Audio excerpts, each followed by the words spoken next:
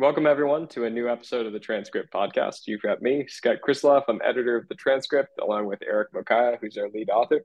We sent out a new issue of the newsletter yesterday, and it was a pretty important one in that for the last few weeks, we've been seeing signs of slowing and cooling off in the economy. This newsletter, we really started to see signs that it was confirmed that the slowdown is happening. We titled this week's No Question About It because that's exactly what Wells Fargo's CEO said at the Goldman Sachs Financial Services Conference. He said, there is a slowdown happening. There's no question about it.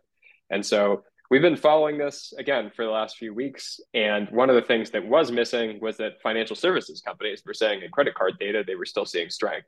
But at this Goldman Sachs financial conference, it sounded pretty bearish from a lot of these financial services CEOs, some of the biggest institutions in the country, about the actual on the ground data. Eric, any thoughts?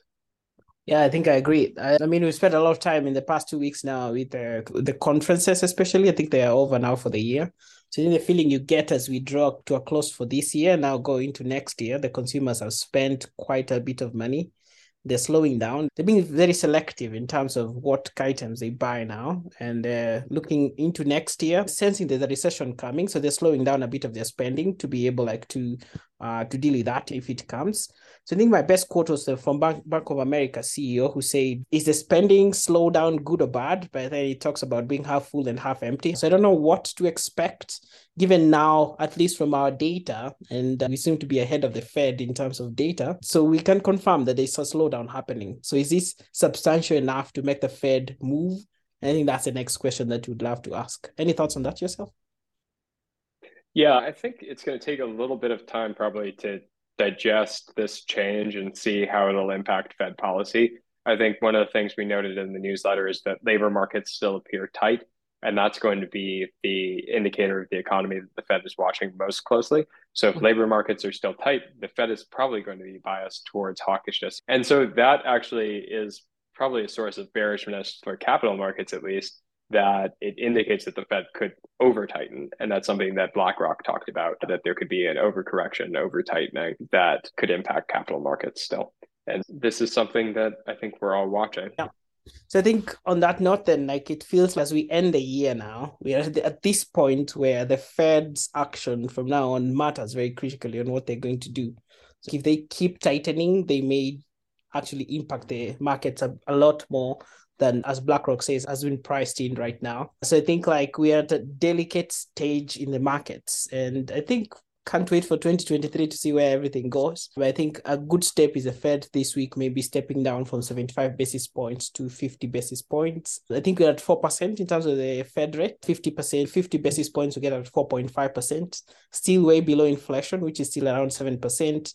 CPI is coming in this week also. I think a lot of data points like to check, but it seems definitely from the earnings call. So most companies are at that point where they're preparing for a hurricane, Jamie Dimon style. But then again, I don't know, 2023 looks like everybody is assured there will be a recession. Are you convinced that there will be a recession though?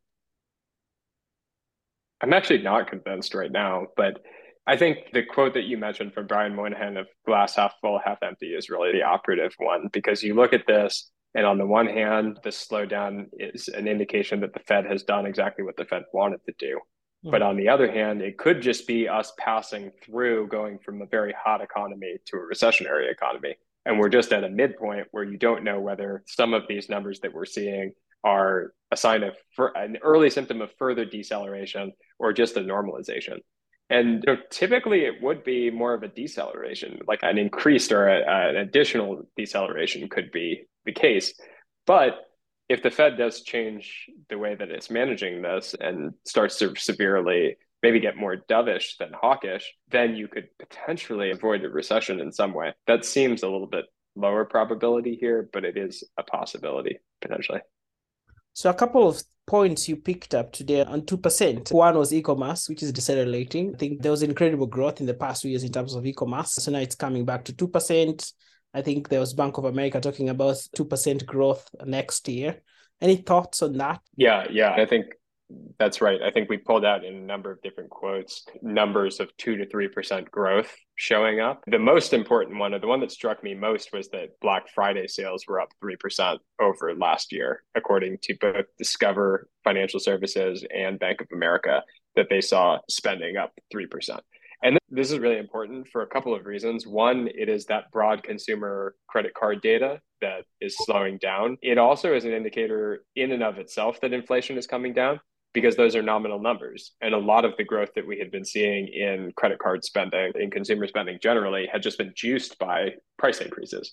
So if you're coming back down to a 2 or 3% rate, it implies that either pricing isn't up or you're actually seeing negative real spending. And so I think we're probably getting to this point where you're actually starting to annualize some of the comps, the spending is slowing. It's all coming down and converging to a point where the numbers are actually showing what we've been picking up in the transcript for a while here, which is that inflationary forces are starting to come down and we're returning to 2-3% zone. And again, to echo what I was saying, or to reiterate what I was saying earlier in the conversation, the question is it 2 or 3%, or is it going to dip down to negative 2 or 3% for some point in a recessionary symptom? 2 or 3% is exactly what the Fed is trying to achieve, though. So maybe another takeaway, maybe in terms of things being under pressure, was also the IT budgets, which have been a bit resilient throughout the year. So they're also getting a bit of a hit. I think one of my key takeaways was from CrowdStrike, which for the past couple of months, I think from the quarter, they saw that everything was okay. And then the last 2 or 3 weeks, they've suddenly seen companies' sales cycles being stretched, and especially for their non-enterprise markets. And now they're looking like whatever targets they'd set for this quarter, they actually may not be able to hit them.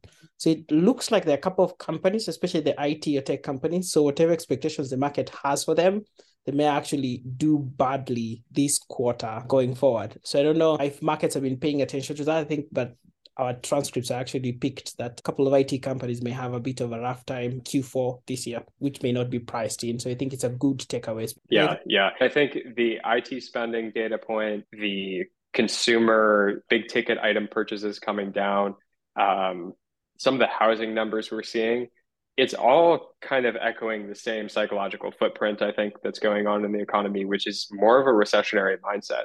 People actually are physically starting to pull back spending. It's starting to show up in numbers. It's starting to show up in headline numbers. Toll Brothers said that their net signed contracts were down 60% in units and 56% in dollars in the fourth quarter. That's massive. Those are huge drops that are totally consistent with a recessionary environment. Big ticket items, was cutting back on buying dishwashers and televisions and things like that. Those are easy things to cut back when you're starting to tighten the way that you are spending.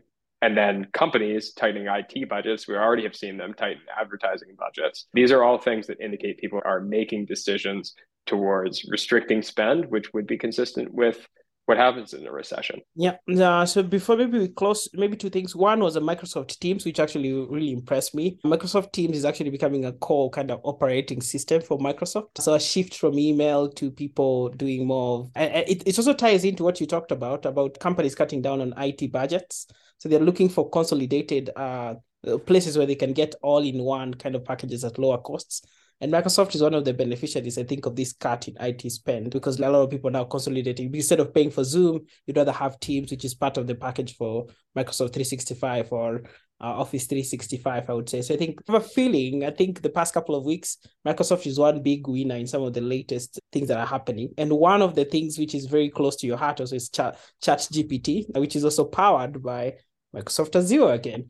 So I think very interesting to see. It has been all the rage in the markets, and suddenly it's also appearing in transcripts. So I think that's very interesting to see how companies take advantage of it. A lot of people see this as an opportunity to kill Google. I don't know what you think about that, since you also work closely with some. Yeah, I think that ChatGPT is something that really surprised a lot of people in using it for the first time, in terms of the robustness and the power of the large language model that's underpinning it. And I think anyone who's using it right now, it's not too hard to see how this could improve quite a bit and really start to displace not only Google, but a lot of people and a lot of ways in which people are doing their work right now. It can displace, but it also can just make us all much, much more efficient. And specifically at the transcript, where we are reading and digesting large amounts of natural language data, which hadn't really been touched by machines previously, but is rapidly coming into play now. We're going to have to be thinking about ways that we adjust the way that we're producing our content as well, and how to leverage tools like ChatGPT here at the transcript. I imagine that same sort of thinking is happening for many people who have used this for the first time. And these sorts of things, these sorts of advancements can have economic impacts, do have an economic impact. And so I would imagine that there are job listings that are out there right now that maybe are being pulled back or altered because of the existence of ChatGPT. So these things move very fast, and as we've progress accelerates over time. And the amount of time it took to change the world 15 years ago is less than the amount of time it takes to change the world today.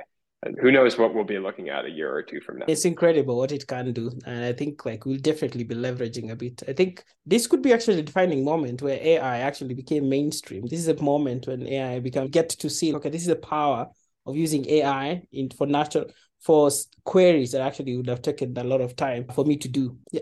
So looking forward to see where this goes. Should we end there for today? I think that's a good place to stop.